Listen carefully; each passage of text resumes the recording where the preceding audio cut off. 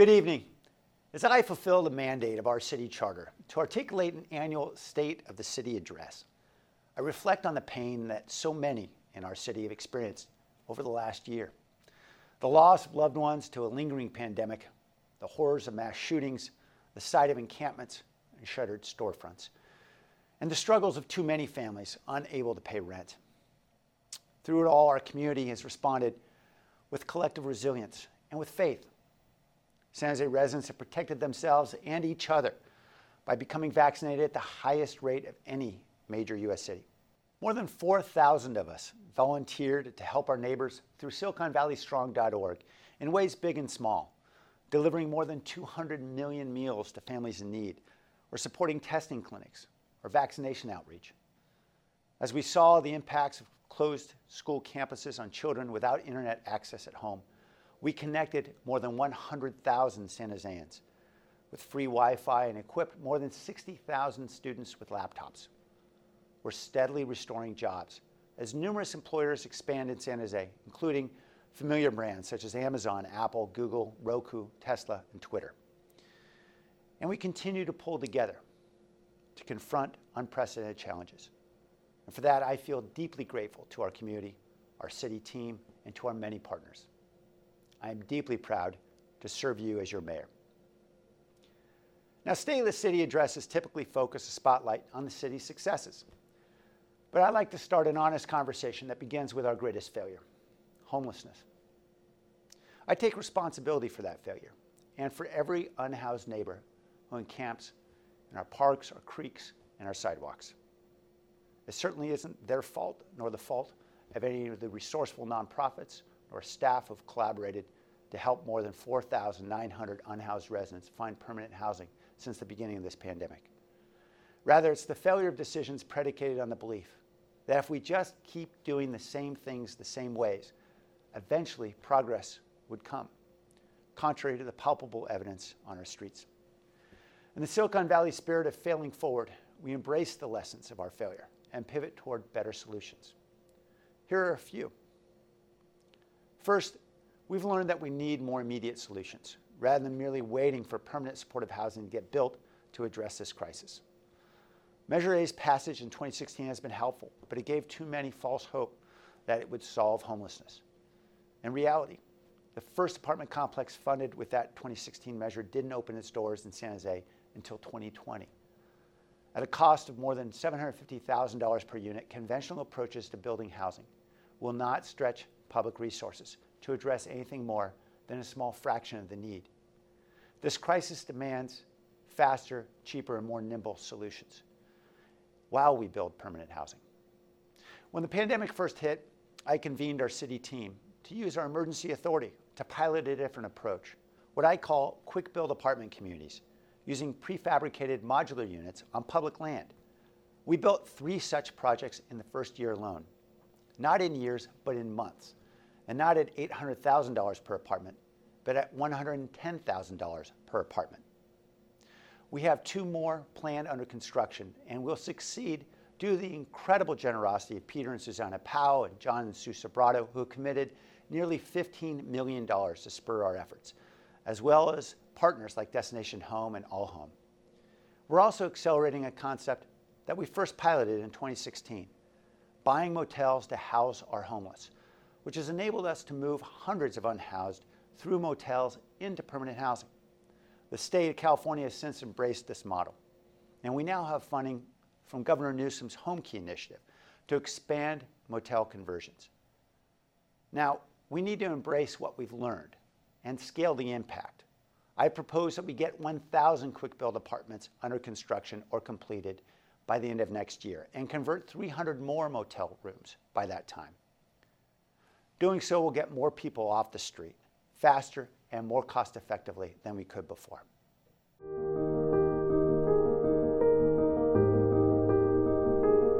Ludia, thank you for talking with us today about your experiences. We're here now at the Evans Lane community. So you originally moved into the San Jose area as a child, is that right? Yes. Tell us about that. You lived in the Berryessa area for a while? Yes, so when I was about 10 or 11, my parents moved us to um, Milpitas, and we stayed there for a period of time, and then we moved into the Berryessa area where we stayed until I was, like 16, something like that. And then they moved, and I ended up moving on my own. So you lived much of your life here in San Jose? Yes. Now, some horrible things happened in your family that caused you to get pushed into homelessness. Do you want to share any of that with us? Sure. Approximately about 3 years ago, some people came to my house and they shot my grandson and almost shot my other grandson. So, for their safety, I immediately moved to San Jose, where I immediately became homeless. But like I say, I have a, support team here. So, they help me to keep me from, losing it, should I say. Yeah. Lydia, you've had a brutally challenging recent couple of years. Yes. How do you feel about the future? Moving forward, I feel good. Like I say, my most important thing is getting stable housing, safe, stable housing for me and my grandkids. And moving forward, then I don't have to worry about anything. I can move on, find me a job, do what I need to do. Tell us a little bit then about the staff and your experience here. The staff here is awesome. Anything I need help with, whether it's filling out an application, help housing search, just about anything I need that they're able to do, they do it for me. So that's why this program is so awesome for me, because they have really went a long ways to help me, and I very much appreciate it. So you took your grandsons out of a horrible, dangerous situation so they could be safer. Yes. You're now here Yes. at Evans Lane. Tell us about your family here and how things have gone over the last 5 months. It's been great, because where I was in a called a pop-up shelter, and we were divided by tarps. So when we moved here, it was awesome, and I get to cook, so. I love that we have a washer and dryer on site. Yeah. I don't have to, get up and go, because I like to do it in the morning. I could just get up and come and do my washing and get that out of the way and have the rest of my day. Yeah. To get these and other such projects built, we will need to identify many more sites, which requires collaboration of some very reluctant neighborhoods. That brings me to our second failure. We've chained ourselves to overly rigid processes. A county-wide process known as the Coordinated Entry System matches unhoused residents with services and prioritizes housing for those county residents who appear most vulnerable out on the street. Both are important objectives. But applied too rigidly, this coordinated entry mandate prevents any neighborhood from seeing the direct benefits of constructing housing for the homeless nearby, because the system may prioritize homeless from some other city over unhoused residents in their midst in their own community. That rigidity undermines neighborhood support for housing projects, and it also disincents suburban towns from doing their part to house the unhoused in their own communities. Working with our county and the Housing Authority, we will continue to push for flexibility in coordinated entry to better incentivize every neighborhood to participate in solutions to our homelessness crisis. And we have already made modest progress. Third, too often we've built these projects for unhoused residents without fully understanding their needs and how we can best help them get back on their feet. With a quick build project near Guadalupe River Park, we're embracing a different approach, incorporating the insights of those with lived experience of homelessness on an advisory board created by Destination Home. We've also failed to create enough pathways for those unhoused residents who have the ability to get back on their feet quickly. For some of our homeless, a job can do far more than the most well-intentioned programs. we launched San Jose Bridge, employing unhoused residents to clean and beautify the city under the direction of two nonprofit partners, Goodwill and Downtown Streets Team. Participants have removed 310,000 pounds of debris and trash at 70 of our trash hotspots throughout the city. And they earn paychecks and receive services that have helped several find new jobs with local employers such as Caltrans, Green Waste, and Tesla. We're now expanding the program to 100 unhoused participants. Let's take a look at this innovative program now.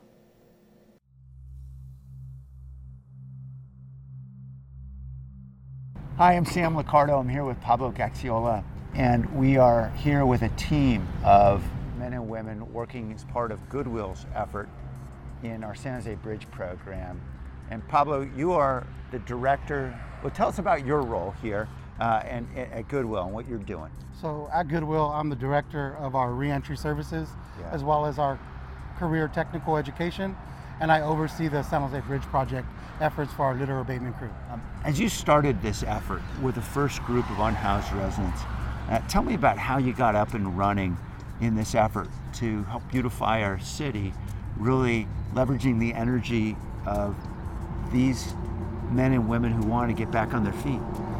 At Goodwill and myself, we genuinely believe that if you give people a level of responsibility, then they'll rise to it. So coming out to work, we set a time that we would show up to work, we would set a time that we would leave the site, and then we set a time that we would come back to work. And being in the work field, we started out just doing litter abatement, picking up trash with litter sticks. And then we started recognizing that since we were out here anyway, there was some more stuff that we could do. So we started doing a little bit of light landscaping, turned into using tools, weed whackers, blowers, and we took a look at not just using the tools, but using those as training opportunities for folks to be able to learn a new skill set.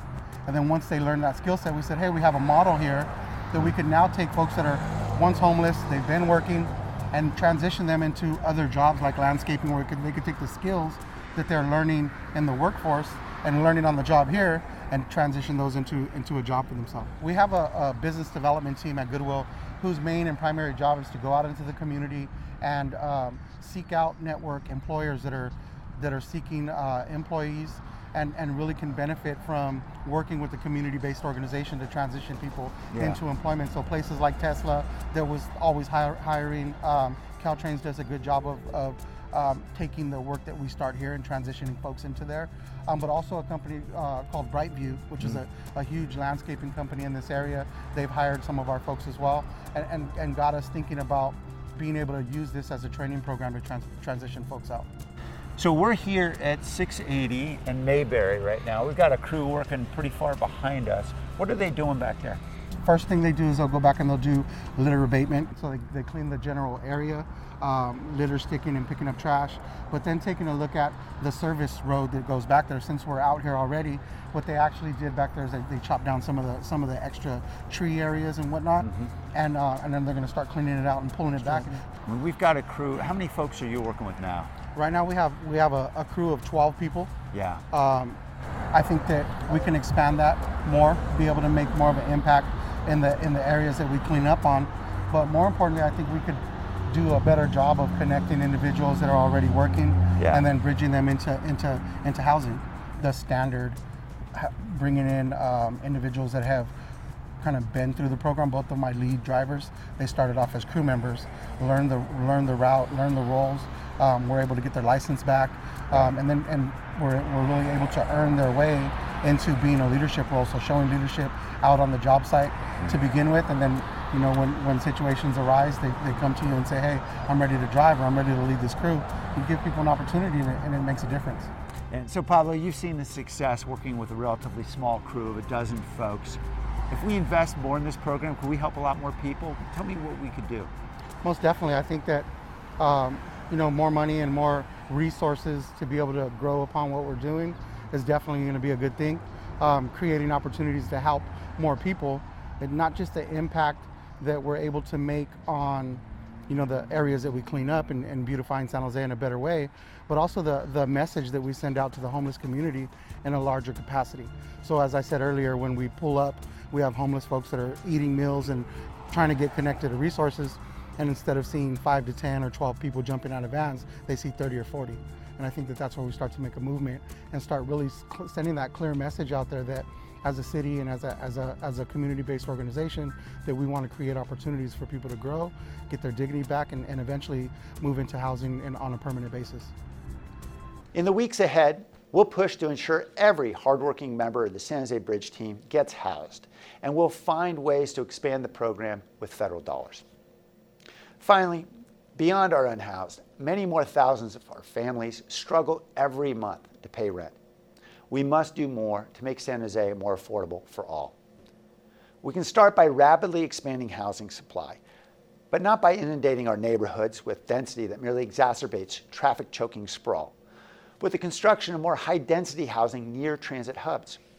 In partnership with Google, for example, we'll see 4,000 high-density apartments built around the Diridon Station area, 1,000 of which will be rent-restricted and affordable. We can also end decades-old legal battles with the city of Santa Clara and fulfill long-standing plans for thousands of transit-oriented homes amid retail and jobs along the light rail corridor in North San Jose. We can also better inform our families about the availability of affordable housing in our city. We have launched an online portal to help folks find rent-restricted housing here, and you can access an early version of this site at housing.sanjoseca.gov. Finally, we'll better utilize the scarce land that we have by encouraging the construction of more backyard homes, or what are known as ADUs. Since we launched our efforts to streamline permitting for backyard homes and to partner with builders of less expensive prefabricated models, we've seen the annual permitting of backyard homes skyrocket from a handful a half-decade ago to nearly 400 this year. In the year ahead, we'll identify financial partners willing to help modest-income homeowners finance backyard homes of their own. Together, we can build a San Jose more affordable for all. Next, I'd like to discuss our community safety. San Jose residents have endured a diverse and daunting set of threats in recent years, including a pandemic, 3 mass shootings, apartment fires, a flood, and wildfires. And through it all, we've invested more than ever in our public safety infrastructure. After a loss of some 600 San Jose police officers through the Great Recession, we've rebuilt our police force with more than 300 officers through a historic agreement over pension reform and voter support for 2 ballot measures. We've expanded our civilian corps of community service officers who take the workload off our police by responding to nonviolent crimes, problem solving, and collecting evidence at the scene. Our community support for Measure T in 2018 has enabled us to begin construction of an emergency communications center, several new fire stations, and a fire training facility. Under Chief Robert Sapien, our fire department's response to emergency medical calls has made dramatic improvements due to the use of new technology, new training, and improved protocols. And we've invested in the human and technological infrastructure to improve our preparedness to threats ranging from cyber attacks to earthquakes. Now, last year I declined to heed calls from protesters to defund our police department because San Jose already has America's most thinly staffed major city department. Our neighborhoods invariably tell us that they want to see more police patrols in their neighborhoods, not fewer. Yet the advocates of defunding were fundamentally right about one fact. We can improve safety in creative ways that don't always require a badge or a gun. That's why we expanded the Community Service Officer program early in my term, and more recently, why we halted police enforcement on high school campuses to let educators take the lead on student discipline. We partnered with the county to enlist trained mental health providers to work with SJPD to respond to residents experiencing mental distress, giving birth to the Mobile Crisis Response Team in 2020. This year, we're deploying Conservation Corps members to put more eyes on the newly opened Coyote Creek Trail to report problems and to deter crime. With a community task force underway, we'll explore more alternatives to policing to keep us all safer. We can also build trust by improving transparency and accountability. In recent months, we've expanded the authority and scope of our independent police auditor, in part through voters' recent approval of Measure G, and through negotiations with our officers' union. The police auditor can now independently question officers suspected of misconduct and will have unfettered access to police reports and body-worn video. We've also improved the police disciplinary process, ensuring that the findings of arbitrators in disputed cases will be made public. and that retired judges can adjudicate these disputes. In the year ahead, I'll push to give the independent police auditor broader authority to investigate officer misconduct. We're also finding novel ways to reduce gun violence in our community. In June, the council approved an ordinance to require gun stores to videotape sales to deter gangs and other criminal organizations from using straw purchasers to illegally acquire firearms. We're also forging ahead with two groundbreaking proposals. The first would require liability insurance for gun ownership in the same way that drivers are required to have auto insurance to compensate victims for harm. Just as auto insurance made driving safer by encouraging safer driving and airbags and ABS brakes, so too gun insurance can incentivize firearms safety classes, trigger locks, and gun safes. Each of those steps could make gun ownership safer in a nation in which 4.6 million children live in a home where guns are kept loaded and unlocked. Second, I urge council to make San Jose the first city in the nation to require gun owners to pay fees to compensate taxpayers for the cost of police and emergency medical response to gunshots. While the Second Amendment protects the rights of Americans to own guns, it doesn't mandate that taxpayers subsidize that right. And gun violence response costs the city nearly $40 million per year and elicits a much higher human toll from our community. Sharon will share why this effort is so critical for our community. I'm Sam Liccardo. I'm here with Sharon Jenkin, and we're going to have a conversation about gun violence in our community. Sharon, thank you so much for joining us today. My pleasure. Sharon, you're a retired teacher, having served our community for many years as a principal and educator. Tell us a bit about how you became involved in Moms Demand Action as a volunteer. So I actually became involved after the shooting in Parkland. I'm the mom of now an 18-year-old son who was a bit younger at the time, and I was just so horrified at the idea that my son could be the victim of gun violence and had to live with that kind of fear. And I was so inspired by the students and their activism that encouraged me to join Moms Demand Action for Gun Sense in America. Tell me a little bit about your work with Moms Demand Action. So my role right now is as a California state lead for community partnerships and outreach. I work with leads throughout the state on forming partnerships with community groups that are doing the work on the streets with people who are disproportionately affected by gun violence. And you are one of those people who has been horribly affected by gun violence. I Can you am. tell us about that? Absolutely. So my sister Judy, I have a photograph here of my sister Judy, was beautiful, brilliant. She had done all but her PhD, was absolutely my best friend and one of the lights of my life. She had a long-term partner of many, many years who was ill and died of natural causes. Unfortunately, she was so overcome with grief that she crawled into bed next to him and reached under the mattress where the gun was not safely stored and shot herself to death. I firmly believe that had her gun been safely stored, and if she had had adequate access to mental health care, my sister would still be alive, and I miss her every day. It's been 15 years. I'm so sorry.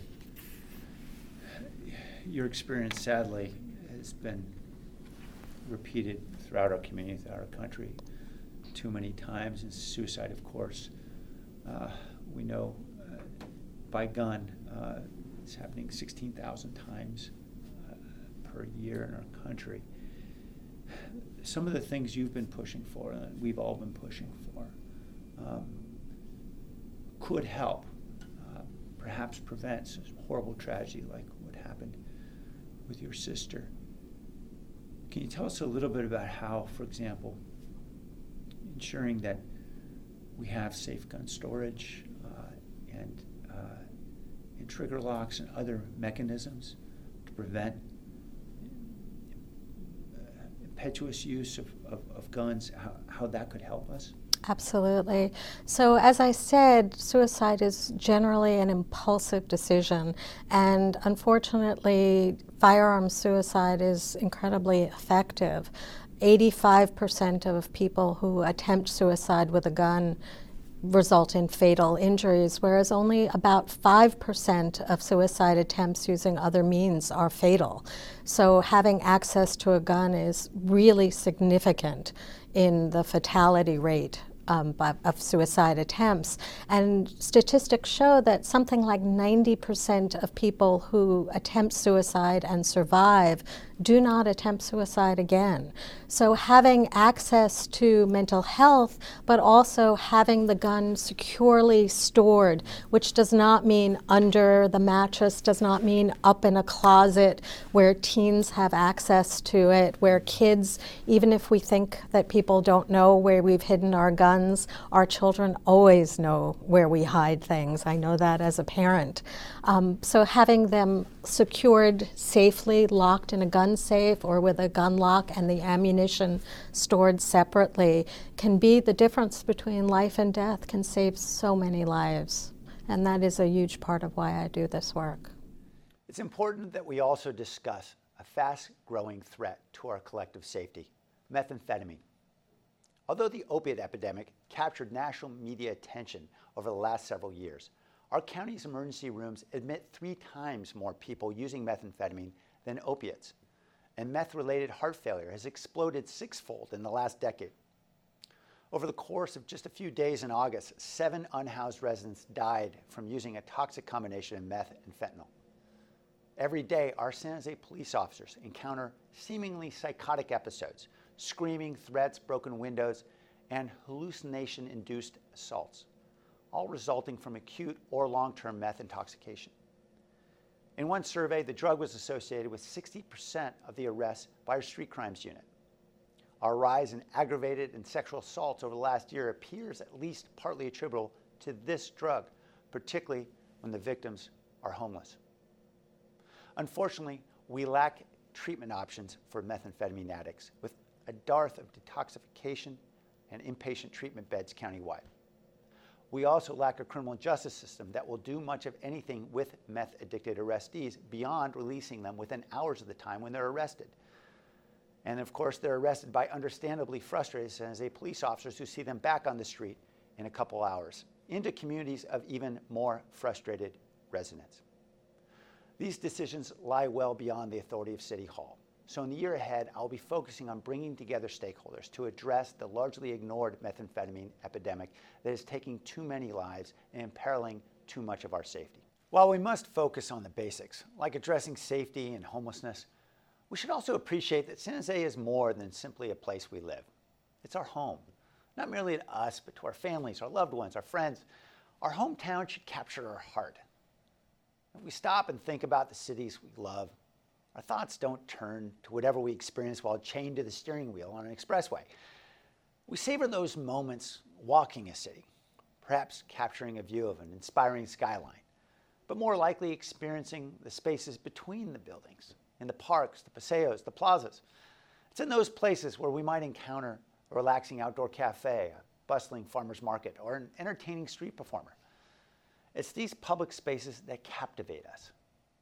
Yet too many of our public spaces have been anything but delightful when we see trash and blight and graffiti that make our city feel less lovable. I'll focus first on renewed efforts to combat blight. Council approved my budget proposal this year to invest in our Beautify SJ cleanup efforts as never before. Our rapid junk hauling team responded to 23,770 illegal dumping calls, totaling nearly 6 million pounds over the last year. And our graffiti teams have cleaned more than 2.2 million square feet of graffiti from public spaces. We urge everyone to download our free 311 app to request free junk pickup in front of your home and to report any dumping, graffiti, or blight so that we can respond. Our unhoused neighbors, too often unfairly blamed for dumping and blight caused by unscrupulous contractors or other residents, they often tell me they want to be part of the solution. As I mentioned earlier, we're expanding our San Jose Bridge initiative to employ more unhoused residents to clean and beautify our city. Yet funding constraints limit the scale of this effort, and mental and physical illness impedes many unhoused from working reliably. So we're trying a different approach as well. It's called Cash for Trash. We provide unhoused residents with trash bags, and if they fill them and leave them at designated spots for pickup, we'll pay them $4 for every bag by digitally reloading a debit card provided by MasterCard. More than 300 unhoused participants have collected more than 486,000 pounds of trash since we launched the initiative a few months ago. It has become a model for dozens of other cities grappling with the same challenges around their encampments. These initiatives, combined with other Beautify SJ partnerships, have forged with thousands of volunteers and nonprofits like Conservation Corps, the South Bay Clean Creeks Coalition, Keep Coyote Beautiful, and Trash Punks. They're all beginning to have an impact. Obviously, we still have much more work to do to restore San Jose's beauty, and we will, as vaccinations help us reemerge in our public spaces. We're launching San Jose Abierto to celebrate our opening and to reintroduce our residents to our city. We've partnered with artists and musicians to bring thousands of people outside to our parks, our streets, and our plazas. We expanded our wildly successful Viva Calle event, transforming San Jose's streets into America's largest park for cycling, roller skating, skateboarding, and just play 4 times a year. Throughout the year, thousands have been delighted by San Jose Symphony's resumption of its outdoor pops concerts at San Jose State University, San Jose Jazz's boombox truck visiting our local parks, the new ballet performing on an outdoor stage with San Jose Taiko, and food trucks and craft vendors creating a weekly pop-up night market at the Tully Ball Fields. Hi everyone, Phil Maresca from Philco Events, and welcome to the Tully Night Market.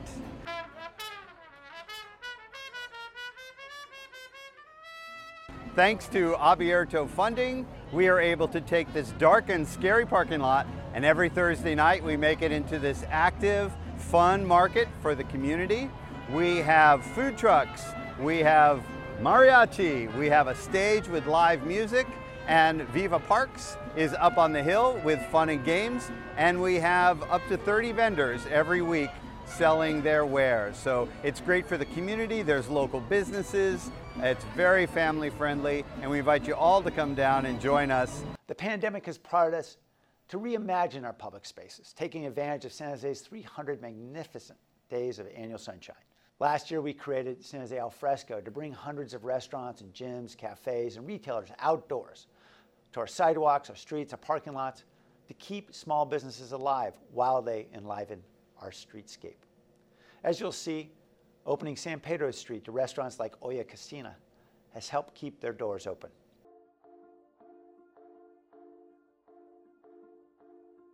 I'm Maria Zertucci. I'm the general manager here at Olla Cocina. Been here for about 6 months or so. I was brought in once they reopened. We were closed for a few months. You know, I was used to the whole full service model. So when I came here, for me, it was a big step from being full service to over the counter. But it was easy for me to adjust because, you know, we want to provide that, you know, casual experience, fast experience, but also be able to train everyone in this position to be able to help everyone out. Once the pandemic hit, I think the hardest thing that, you know, as a general manager ever had to experience was laying people off. You know, it was the hardest part of my job, you know, because a lot of people depended on, you know, this company. So once we, you know, had to let them know we were laying them off, it was very hard news for everyone. We had to kind of, you know, have a different strategy because we didn't have the full, you know, capacity of the restaurant, one, and we didn't have all the crew anymore. So we had to kind of go bare bone as we could to be able to maintain the restaurant open through the pandemic. Mm-hmm. And as you handled takeout, eventually you found different ways to serve people while they came to the restaurant. How did that work out? For a long period of time, once we started doing patio, outside patio dining, you know, we had to bring people back. So it was a challenge because people, you know, had to have different source of income. So they had to find a different job opportunities anywhere. So we couldn't bring those same staff back. So we had to hire, you know, new people and retrain them, and not having that staff really affected because we really weren't prepared for all that. We brought in, servers. Some were able to come back. Some were able to go a different location as cashiering or any other, work, like essential worker job that we had during that pandemic. So, when we brought people back, we started retraining them on, there's no more bussers, there's no more expos, there's no more hostess. So, we had to do, we had to do the job of 5 people. You moved for this model from indoor dining to outdoor dining. Did that create new challenges for you in running the restaurant? It did, because once we had to shut down again, we had to lay all these people off again, we had to lay all the staff, servers, once they were all excited to come back, now it's the bad news to lay them off again. So people transitioned to serving and to cashiering, so we had to retrain them in a different position. Right. I feel like a lot of people feel more comfortable doing the outdoor dining. A lot of people like, the atmosphere outside. We have a really nice setup in the patio. We have the heaters right now since it's a little bit cold now, but everybody really enjoys the outdoor patio. Do you think that closing the street to car traffic, has that helped your business, or do you think it's hurt the business? I think it's a little bit of both. Yeah. When we had traffic come in, a lot of people would look at the restaurants, but now we have people walking through, especially when we have events like the Sharks game that we're going on now, and we have a lot of concerts now. There's a lot of famous artists doing their concerts here at the SAP Center, so we do see a lot of people coming in. Maria, since we launched this Alfresco program, have you heard much from other folks who are running restaurants in the San Pedro area about whether it's helped that? Yes, I do believe there's a few of the restaurant next door. We have the restaurant on the other side here that they benefit from that as well. I believe we also had that there was a rule that the health department also did, was we're not able to serve alcohol unless they're having something to eat. So that restaurant benefited, because the next door one is bringing food to them. So, we as a community, I think we came together to be able to go past this pandemic. We've also rediscovered the importance of our trails and parks, which will become a growing focus in the months ahead.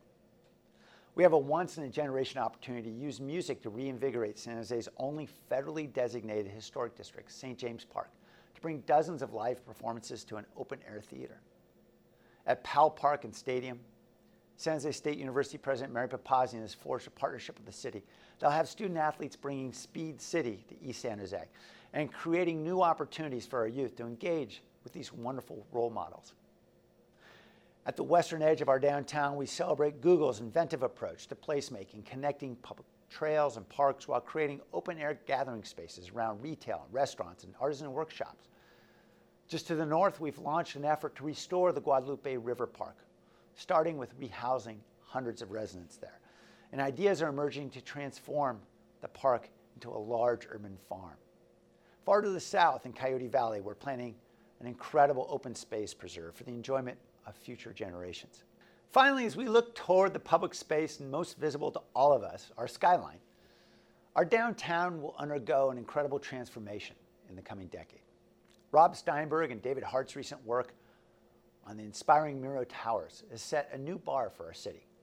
Increasingly, builders such as West Bank Urban Community, J. Paul, and Boston Properties are bringing visionary architects to San Jose from across the globe, such as Tokyo's Kengo Kuma, Vancouver's James Chung, and Denmark's Bjarke Ingels, all of whom will paint downtown's canvas with startling design and an explosion of vertical greenery. An inspiring skyline provides another important ingredient for a city in which we can all find delight. Finally, I'd like to turn to my favorite topic, our city's future. Two essential components of that future deserve our attention, our planet and our people. First, our planet.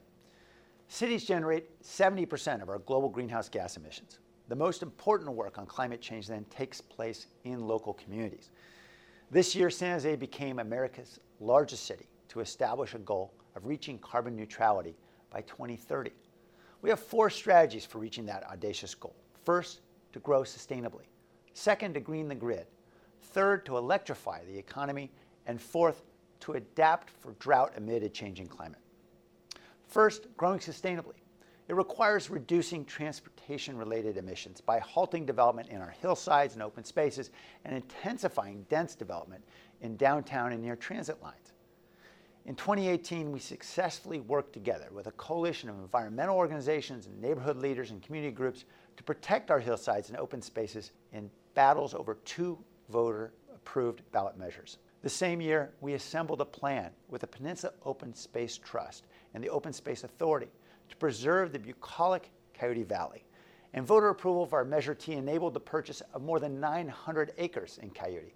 This year, Council approved general plan revisions that will preserve the rest of North and Mid Coyote Valley for recreational trails and open space for our children, safe drinking water for our city, and protected habitat for local wildlife. Second, greening the grid. That requires finding zero-emission alternatives to fossil fuels for our power. With the 2018 launch of our electric utility, San Jose Clean Energy, San Jose became the largest U.S. city with a community choice energy program, giving our residents the option to choose greener sources of electricity. As a result, renewable and hydroelectric sources will produce 92% of our electricity this year and will continue the push to get to 100% in the years ahead. Now that we've created a source of green power for our residents and businesses, we face the task of electrifying our fossil fuel economy. We recently became America's largest city to require all electric utilities in new residential and commercial buildings. Our work ahead will focus on incentivizing electric retrofits for homes and businesses. Homeowners can take advantage of our online applications for home solar and battery storage installations and get permits issued the same day they apply online. We're also making it easier to conserve. Using Ohm Connect software platform, we've engaged more than 3,000 residents to reduce their use of peak period energy by 40,000 kilowatt hours, saving them money while saving our planet of 28 metric tons of carbon dioxide emissions. Our largest source of emissions, though, is transportation. Achieving sustainability requires big investments in mass transit. I quit my job 21 years ago to work on the first ballot measure to bring BART to San Jose. And I'm proud to have worked with Carl Guardino in advocating and raising dollars for every measure since in 2008, 2016, and 2018. VTA recently celebrated its opening of our first BART station in Berryessa. And this year we can begin tunnel construction to finally bring BART downtown and on to Santa Clara.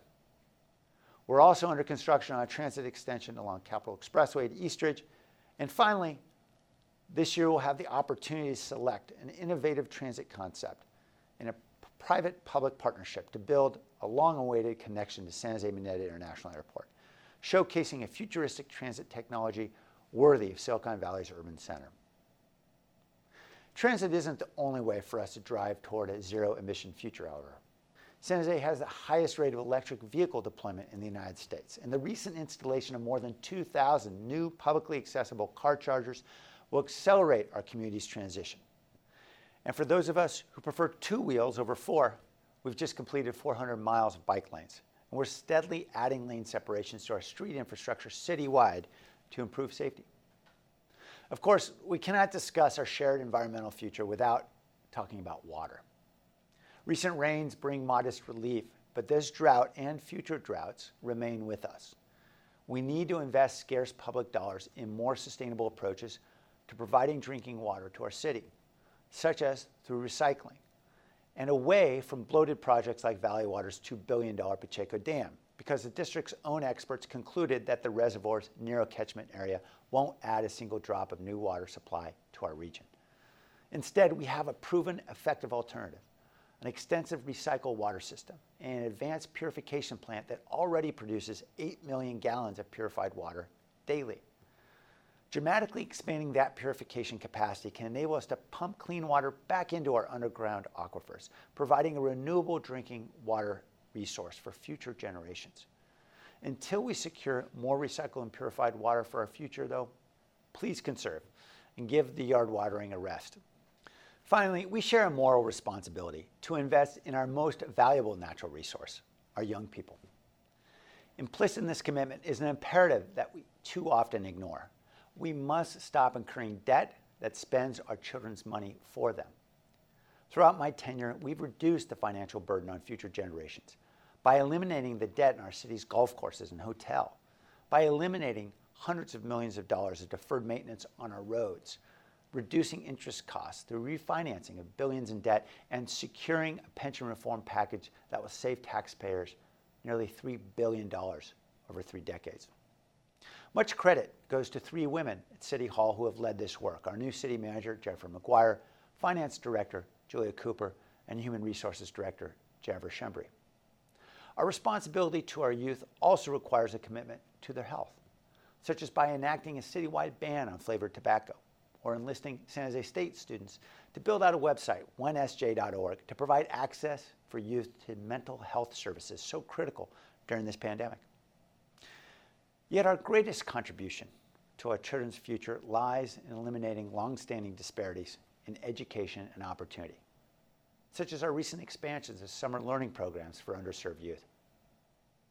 Above all, I'm particularly proud of 3 initiatives: digital inclusion, the Resilience Corps, and San Jose Aspires. Let's talk about each one briefly. First, digital inclusion. Amid a pandemic that left more than 60,000 San Jose students unable to learn remotely, we partnered with Eastside Union High School District to accelerate the build-out of a community Wi-Fi system that provides free broadband connectivity to more than 100,000 residents in East San Jose. We're on pace to connect more than 300,000 residents, a population equivalent of the city the size of St. Louis or Pittsburgh, by the end of 2022. Working with our schools and with device refurbishers like Revivin, we've distributed hotspots and laptops to tens of thousands of students, effectively closing the digital divide for our current students. Of course, many adults still lack computer skills needed in our economy. But as this clip shows, our digital literacy efforts with adults through community organizations like Goodwill will expand their opportunity as well.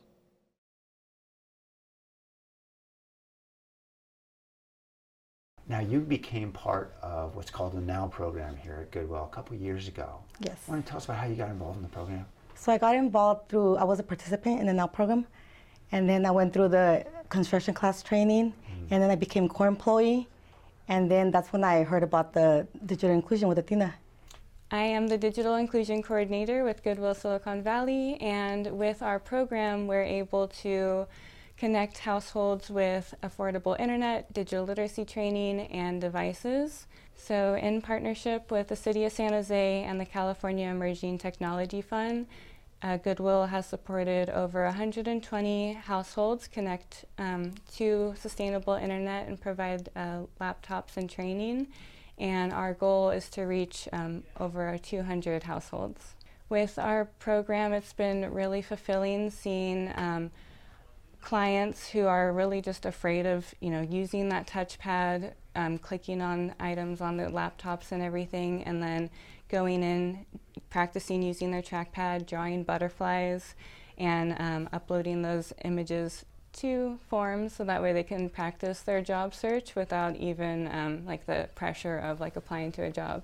Having internet access has been proven to really be so critical as an essential need for households, especially over the past 2 years, where our participants are really facing a barrier to even having healthcare access, access to jobs, and being able to connect with others without that internet connection. So with this program, it's been really great to see people be able to, have that access again and being able to connect with others around them.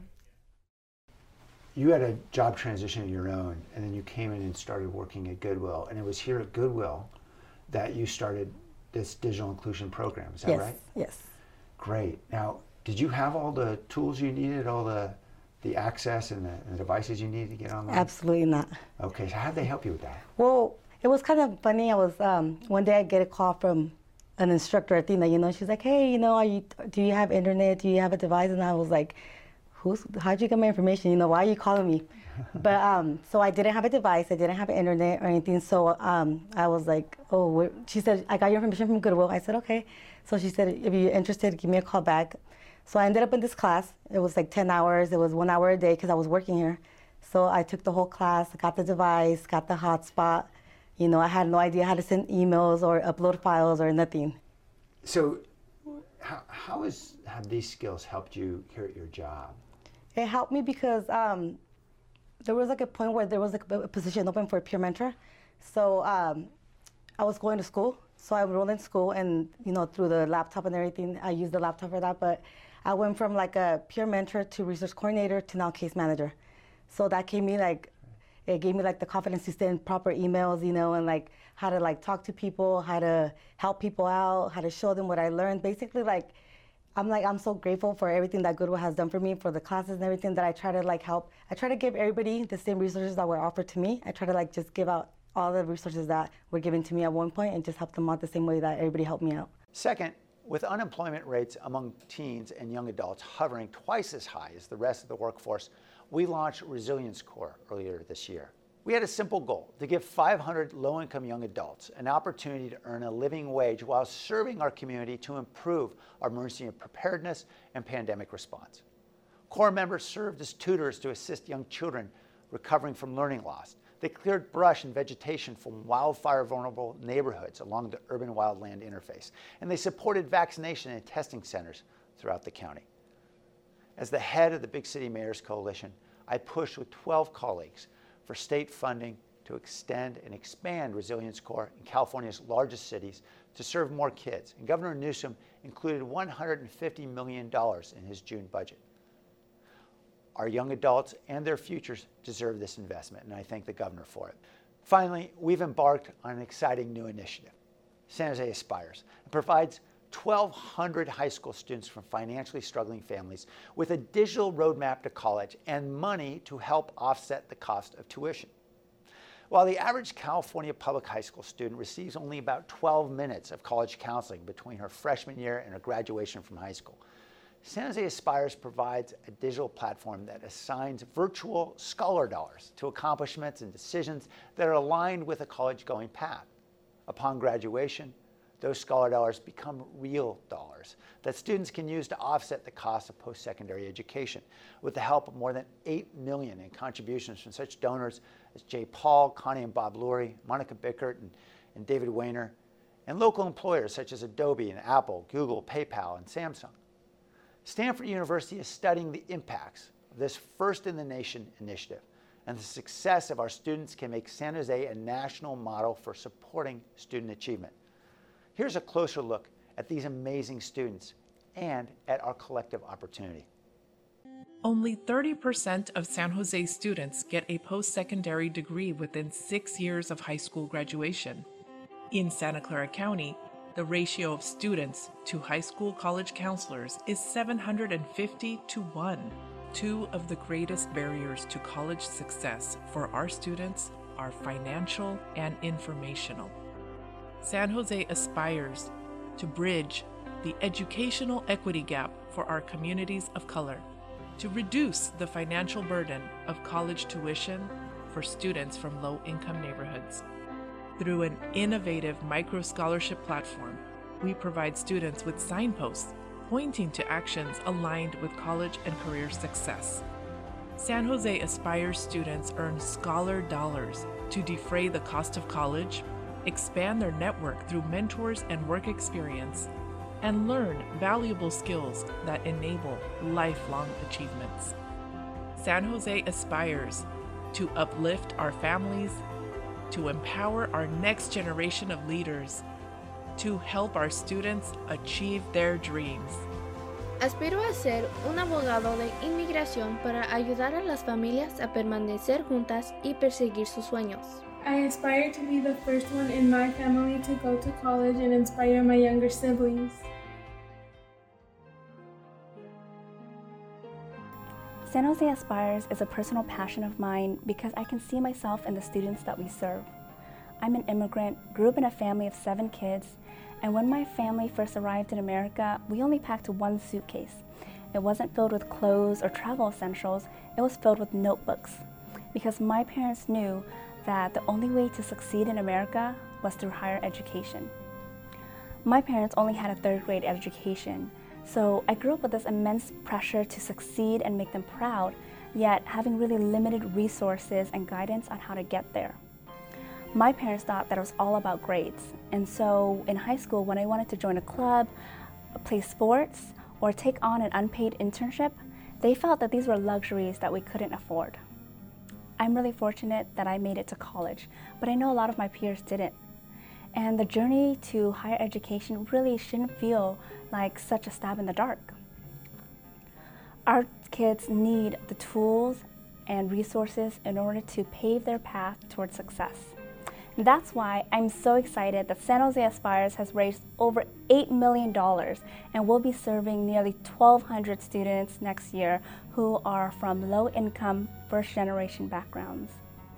As excited as we are with the success and thankful to our philanthropic partners who have really stepped up to make this happen, we know that we need to do more to expand this program to even more students.